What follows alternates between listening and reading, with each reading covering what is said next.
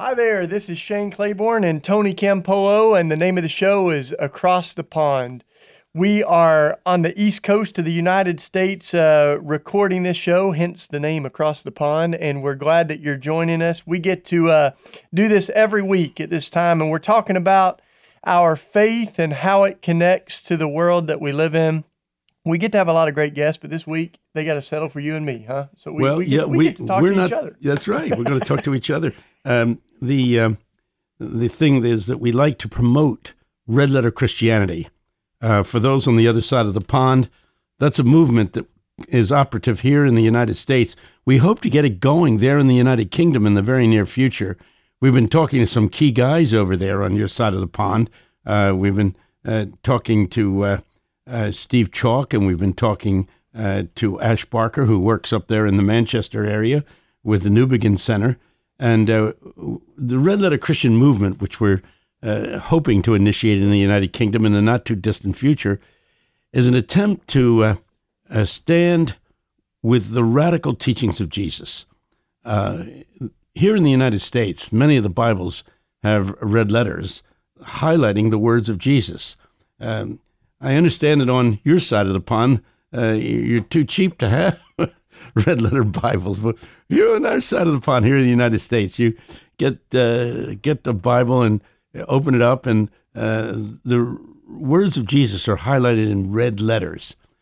And we have really been on a crusade, I don't use that word anymore. We've been really on a tear trying to promote a commitment to the red letters of the Bible. The Apostle Paul in the epistles gives us our theology. The red letters, which highlight the words of Jesus, give us our lifestyle. And we've concentrated a lot over the last several years on getting our doctrine straight. But it's time to get our lifestyle straight, to begin to live according to the Sermon on the Mount, the radical teachings of Jesus. The truth is that Jesus is much more radical than anybody that's ever come down the pike. When Jesus calls somebody, says Dietrich Bonhoeffer, he calls them to come and die, to adopt a whole new life, a life of sacrificial giving, a life of forgiveness, a life of being gracious and meek, a life of being forgiving. We need Jesus, and we need the lifestyle that Jesus has prescribed. The world would be a different place if we were red letter Christians. So we're going to be promoting that when we're on your side of the pond. But today I'm interviewing our good buddy, and I guess he's going to interview me. I'm interviewing Shane Claiborne. You're an interesting guy, Shane. You're going to be over in the United Kingdom speaking, and I'm just thinking about your schedule in the next several days. Bristol, London, Amsterdam. I mean, you're all over the place. I mean, you must be racking up frequent flyer miles like nobody's business. I mean, it must be awesome. But there's so many good people, so many good things happening, and I get to hang out with this beautiful community called Love Bristol. That's there in Bristol. Yeah, sure. I get to meet with Reese, our friend who's the mayor there, and get to hang out with Justin Welby and hopefully our friend Steve Chalk. It's going to be a good time. There's a lot of good stuff happening, so I don't want to miss anything. Cutting edge, yeah. You're going to be meeting the Archbishop of Canterbury in the near future. What a hoot that is. Shane Claiborne meeting the Archbishop of Canterbury. Man, I didn't even think I got to pack my dress clothes. I think wasn't there was a time where Gandhi met with the British royalty, and they said, "Why are you coming half naked?" And he said, "I knew that they would have enough clothes for all of us." But no, it's great. There you go. I'm really thrilled to see what's happening, inside the institutions and outside. There's stuff happening everywhere over there, and I think we've got a lot to learn from it. Well, when you're talking to the Archbishop, tell him about the Red Letter Christians movement, because with his help, the thing could really pick up momentum, couldn't it? I would think so. And it would seem to me that the Anglican Church would be ripe for this kind of thing. That they must be getting tired of all the arguments they're having over theology. They're having doctrinal arguments in the Church of England all the time. And there's a point at which you have to say, hey, why don't we become like the early church? the early church was having huge arguments over theology. I mean, if you study the works of Elaine Pagel, who is the foremost authority on the early church at Princeton University, she teaches courses in that, and she points out that the early church was constantly having these intense arguments. They weren't even sure as to whether or not Jesus was God, the Son of God. All kinds of things were going around. There were all kinds of heresies running. But the one thing they were unified in was this: Jesus Christ is Lord. That was the earliest creed. Jesus Christ is Lord. We're not going to go into whether you believe this or that or the other thing. We want to know, are you willing to live the life that Jesus has called you to live? Jesus is resurrected. He is alive. He's in the world today. Are you willing to follow him? That was the earliest thing that Jesus ever said to his disciples: follow me, to follow Jesus. I'm a poor example of that, and I guess you would admit to the same thing, that we are not there yet. We're striving. We're constantly reading those red letters in the Bible, the words of Jesus. We're trying to be what Jesus wants us to be, but we're not there yet. I like the theme for the Anglican Church, at least this series that I've been doing with them, is "Thy Kingdom Come," which is a really beautiful prayer, and vision for the kingdom not just being something we evacuate to and escape to, but something that we are to bring on earth while we're living, and so that's what we're after. Good, yeah. When we pray "Thy Kingdom Come," it's on earth. It's not in the sky. It's here on earth. To see the justice and the love of God lived out in the lives of our friends and in our own lives.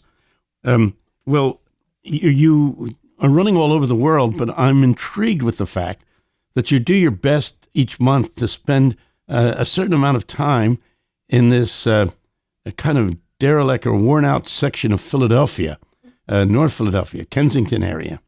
How much time do you spend, and what's the point? Well, I first of all, I love my neighborhood. It's been home for 20 years now. This is our 20th year, celebrating our little community, The Simple Way, on the north side of Philly. And that's the name of the program, isn't it? The Simple Way. Yeah, that's the community we started 20 years ago. And so people can go to a website? Yeah, thesimpleway.org. Okay, check out what it's all about. What's happening. And we've our neighborhood, it's interesting because it's called Kensington, which is a little different neighborhood, I think, over there in the UK. But it was an old factory town, and a lot of those factories were the magnet, that brought everybody to the neighborhood. And there's old billboards that said Kensington, where everybody wants to move, and people flock there. And then those factories have moved out, and we've lost over 100,000 jobs, but we've got 700 abandoned factories, a lot of abandoned houses. But what we really have that's so beautiful is we have community, and that's how people have survived. Our neighborhood is, right now we've got fire hydrants that are opening up so kids can play. Blocks closed down in the summertime to traffic, so kids can create a playground in the middle of the street because we don't have too much grass. And so it's a neighborhood that I am proud to call home. And when everybody, sometimes people call Kensington the Badlands, and I always tell them that's exactly what they said about Nazareth. Nothing good could come from there, and look who showed up. So we know better. So I love my neighborhood. Right now we're getting our gardens ready. We've got kind of an urban homestead. We're building a little farm in the cracks of the concrete. Anytime a house burns down or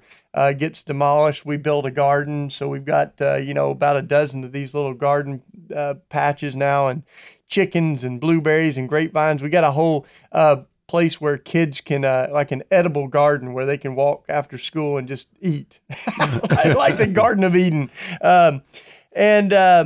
So. Yeah, I love being home, and I love getting to travel and preach too. So from the very beginning of when after I wrote my first book and started traveling more, I limited my days away from home. So I'm home more than I'm away. Right now, that looks like about 10 days a month that I travel, and the rest of the time I'm home like yesterday. I've got a sore back because I shoveled so much compost yesterday. But yeah, we've been getting our gardens ready. We've got a greenhouse with a fish tank underneath it. So we've got like an aquaponic system where fish and vegetables are growing, and murals that we're painting. We got a circus we're doing this summer. So what is that going to be? Carnival de Resistance. And what will you do at this thing? Oh man, we're gonna have it's gonna be just fantastic. We're going to have magicians and jugglers and street performances and drummers and acrobats, fire breathers. See, I went to circus school a while back, so I'm going to bust out my fire breathing and fire eating and stilts. It's going to be a blast. So did you? What you may not know is we also I don't know if I've mentioned this on our show, but we set a world record this year.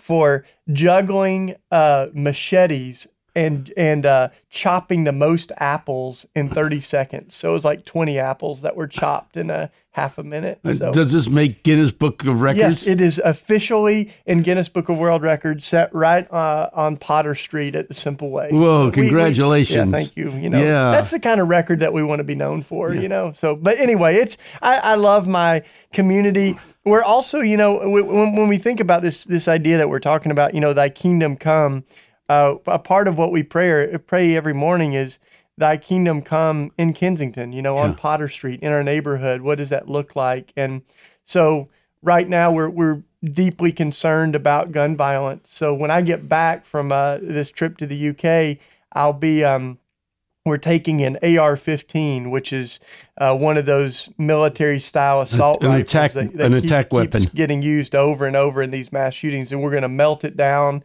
into garden tools. And a lot of the tools that we have in our garden that we use were repurposed from guns and assault weapons. So it's pretty great. That's picking up the scriptures where it says, "Beat the swords into plowshares and learn war no more."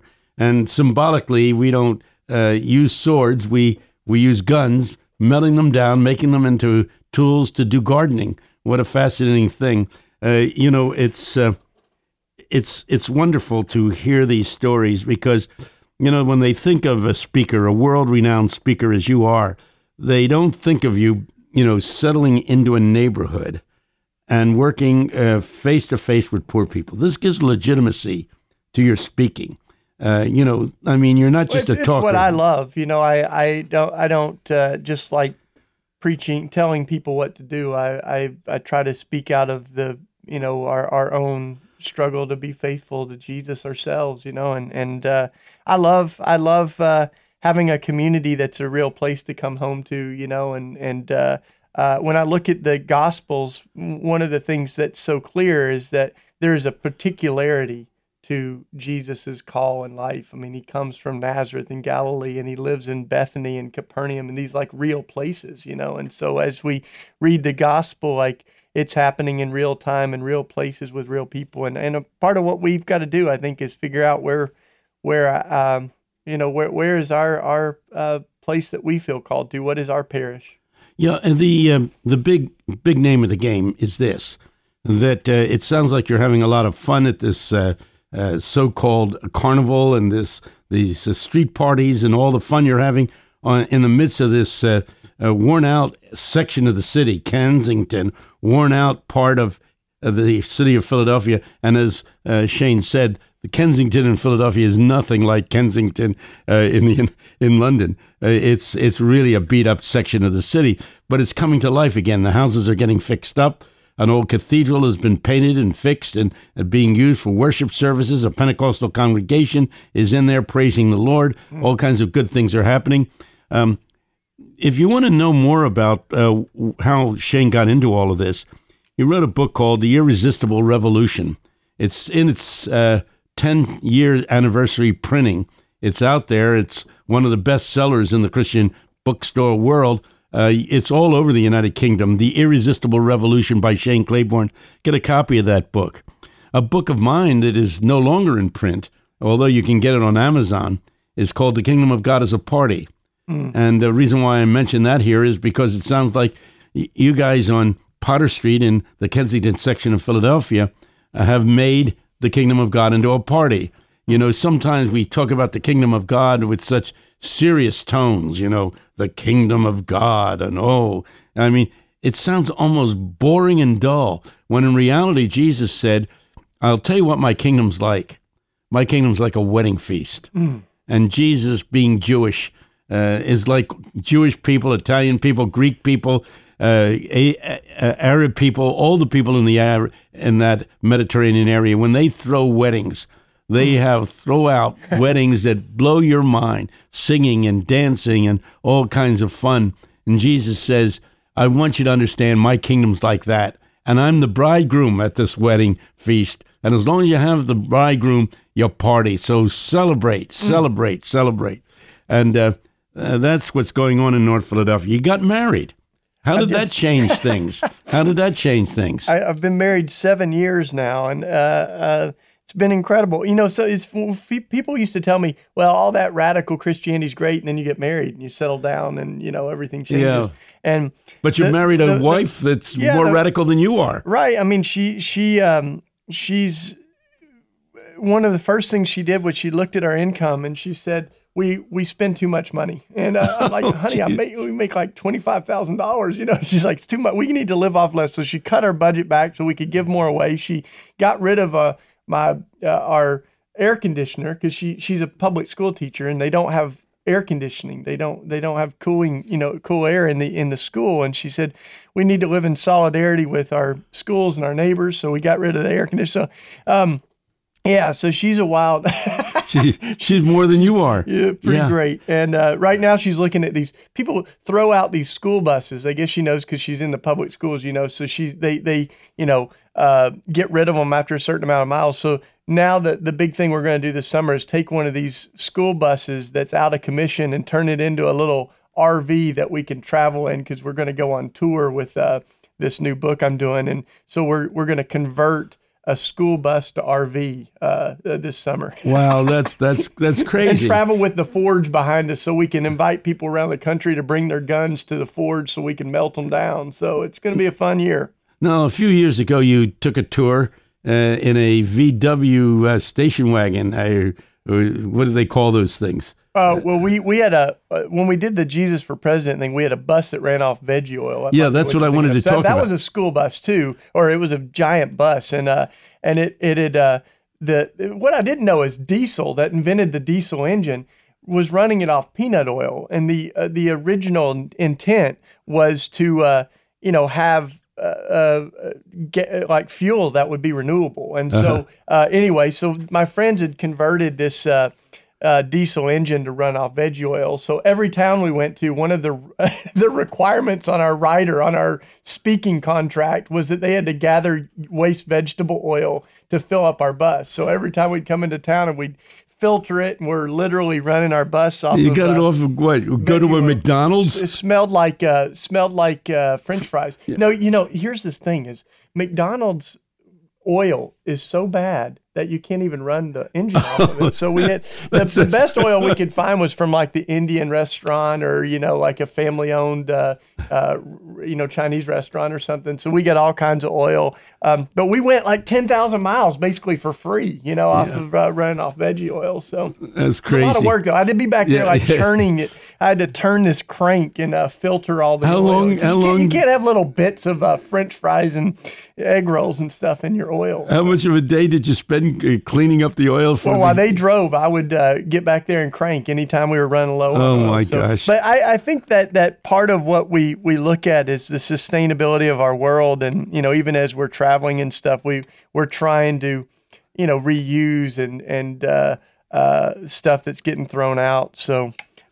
Yeah, man. So that's what I've been up to. Well, I've been talking to Shane Claiborne, who is the other guy that does the show with me. I'm Tony Campolo.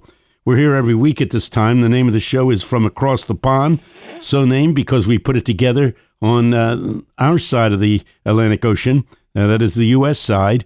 We do the show at Cabrini University and Eastern University. These are two Christian colleges, two Christian universities that sit across the road from each other. One being Catholic, Cabrini, a wonderful Christian school, and Eastern I don't want to put down Cabrini, but even a more wonderful school. Equally wonderful. Yeah. Basically, grown out of the Baptist tradition. So Baptist, Roman Catholic, but one in Christ Jesus. And that's the important thing, to recognize that transcending denominational differences is the oneness that we find in Jesus Christ. He's our Savior. He's our Lord. It's His Spirit that dwells in people, whether they're Catholic or whether they're Protestant. We are all one in Christ Jesus. So you asked me a bunch of questions. Let me ask you, because I just said that this was our 20th year in our community, but you've got a few more years on me, and I wonder, as you're thinking about how you've sustained your faith and your soul, and some pretty high ups and downs over the last many decades. What are some of the things that have been key to that? I think most crucial is my prayer time. I used to say it was my Bible study, but it's really been my prayer time. I spend more time in prayer than I do in Bible study, actually. I tried to think about that the other day. And generally, I do my praying in the morning for reasons I don't quite understand. I wake up about a half hour before I really have to wake up. I set the alarm clock, and generally I wake up about a half hour before the alarm clock goes off. And lying in bed, I center down on Jesus. I say His name over and over again. Jesus, Jesus, Jesus. It enables me to get focused. And I just kind of feel His presence. I wait for His Spirit to flow into me. In the morning, before the day starts, I really can sense the presence of Jesus as I can no other time during the day. During the rest of the day, I get other things that make it difficult to concentrate on Jesus. But in the morning, before I start the day, I just push everything else out of my mind. It takes me about 10 to 15 minutes to become inwardly still, inwardly quiet. The scripture says, be still and know that I am God. I wait about 15 minutes of stillness and quietude. We know that passage that reads, they who wait upon the Lord shall renew their strength. We got the words, wait upon the Lord, wait. People don't wait for the Spirit of God to invade them. They want instantaneous connection with the Almighty. It takes me a while to clear my mind of all the extraneous things that impinge on my existence, all the things that worry me, all the things that put me down. So prayer is crucial to what I do. I then read the Bible. I wish I could say I read the Bible every day. I don't. But most days I do get to read the Bible. And I read it in a very important way. It's prayerfully done. I'll read a few verses, very often just the red letters of the Bible, the words of Jesus that are highlighted in red in many of our Bibles. And in the quietude and in the stillness of the morning, I'll read 5, 6 verses, close my mind and say, okay, Lord, what do you want to teach me from the verses that I have just read? And Shane, I have to tell you, more times than not, what comes to me from the Lord in those moments of quietude as I'm reading the scripture, waiting for Christ to teach me from the scriptures. He said, if I leave you, Jesus said, I will send the Holy Spirit and He will teach you all things. And I wait for the Holy Spirit to teach me from scripture. And what is amazing to me is how relevant what comes to me in those moments of stillness, how relevant it is to the situations I am facing at that particular moment. Well, we're coming near the end of our show, and I didn't get into a lot of stuff. I wanted to probe you more. You wanted to probe me more. When we get talking, we just talk and talk and talk. Yeah. Listen, keep tabs of us. We've got a website, redletterchristians.org. Check it out, because you need to become a Red Letter Christian. You need to say, hey, you guys turn me on with what you're talking about. You're talking about being faithful to the teachings of Jesus. We find so many arguments over theology. In reality, the real question is, are you following Jesus? One of the great parts of it, too, is you can click on the people part, and you see all of these people. Many of them have been guests on our show that are living out and writing about and speaking about the red letters of Jesus. So it's a pretty amazing movement. We want you to be a part of it. So go on our website, redletterchristians.org. And sign on, become one of us. We're a movement. We're not an organization. And we want you to become part of it and to so live out the lifestyle that Jesus has prescribed that it will be said, as it says in Scripture, that they will see your good works, they will see the life you're living, and glorify the Father who is in heaven. Are you living in such a way that people look at you and watch the way you're living, the way you're giving, the way you're praying, the way you're following the teachings of Christ, so that they end up praising God, glorifying the Father who is in heaven? Thanks for listening, friends, and you'll be back next week, and we'll be talking to you again here on Across the Pond